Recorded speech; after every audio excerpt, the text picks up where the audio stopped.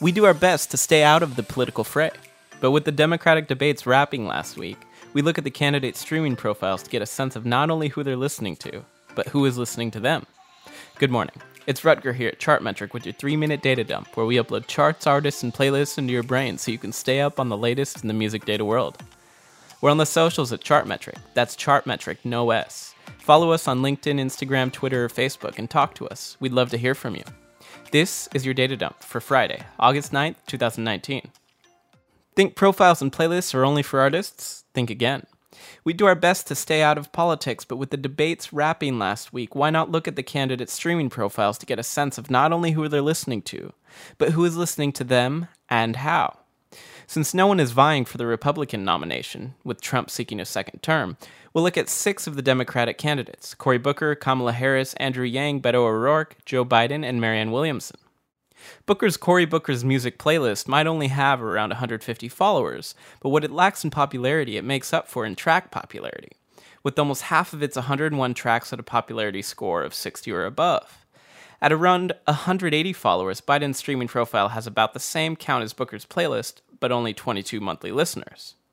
Harris's Kamala's Summer playlist ups the ante with more than 4,000 followers tuning in to her heavily rap, hip-hop, soul, and funk-oriented 46-song listing.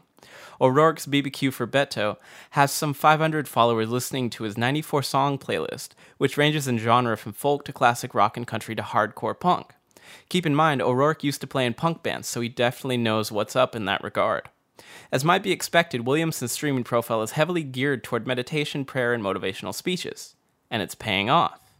Williamson's follower count is almost 1,800, with a Spotify monthly listener count of around 1,200, helping to make her listeners to follower ratio about 1-to-1. Perhaps most interesting, and maybe most unsurprising, is that her daily Wikipedia views shot up from some 12,000 to some 350,000 following the debate, correlating strongly with the daily change in her Instagram followers from around 600 to around 11,000 on August 1st. Yang's Favorite Jams playlist leaves the others in the dust with more than 5,000 followers, despite it being primarily catalog-based. Oh, and in case you didn't know, Yang appears to really enjoy Florence and the Machine and The Cure. Streaming performance might not be an indication of political performance, but it does give us some insight into who these candidates are looking to win over, or at the very least, how good their music taste is. That's it for your daily data dump for Friday, August 9th, 2019. This is Rutger from Chartmetric. Free accounts are available at chartmetric.com, and article links and show notes are at podcast.chartmetric.com. Happy Friday, have a great weekend, and we'll see you next week.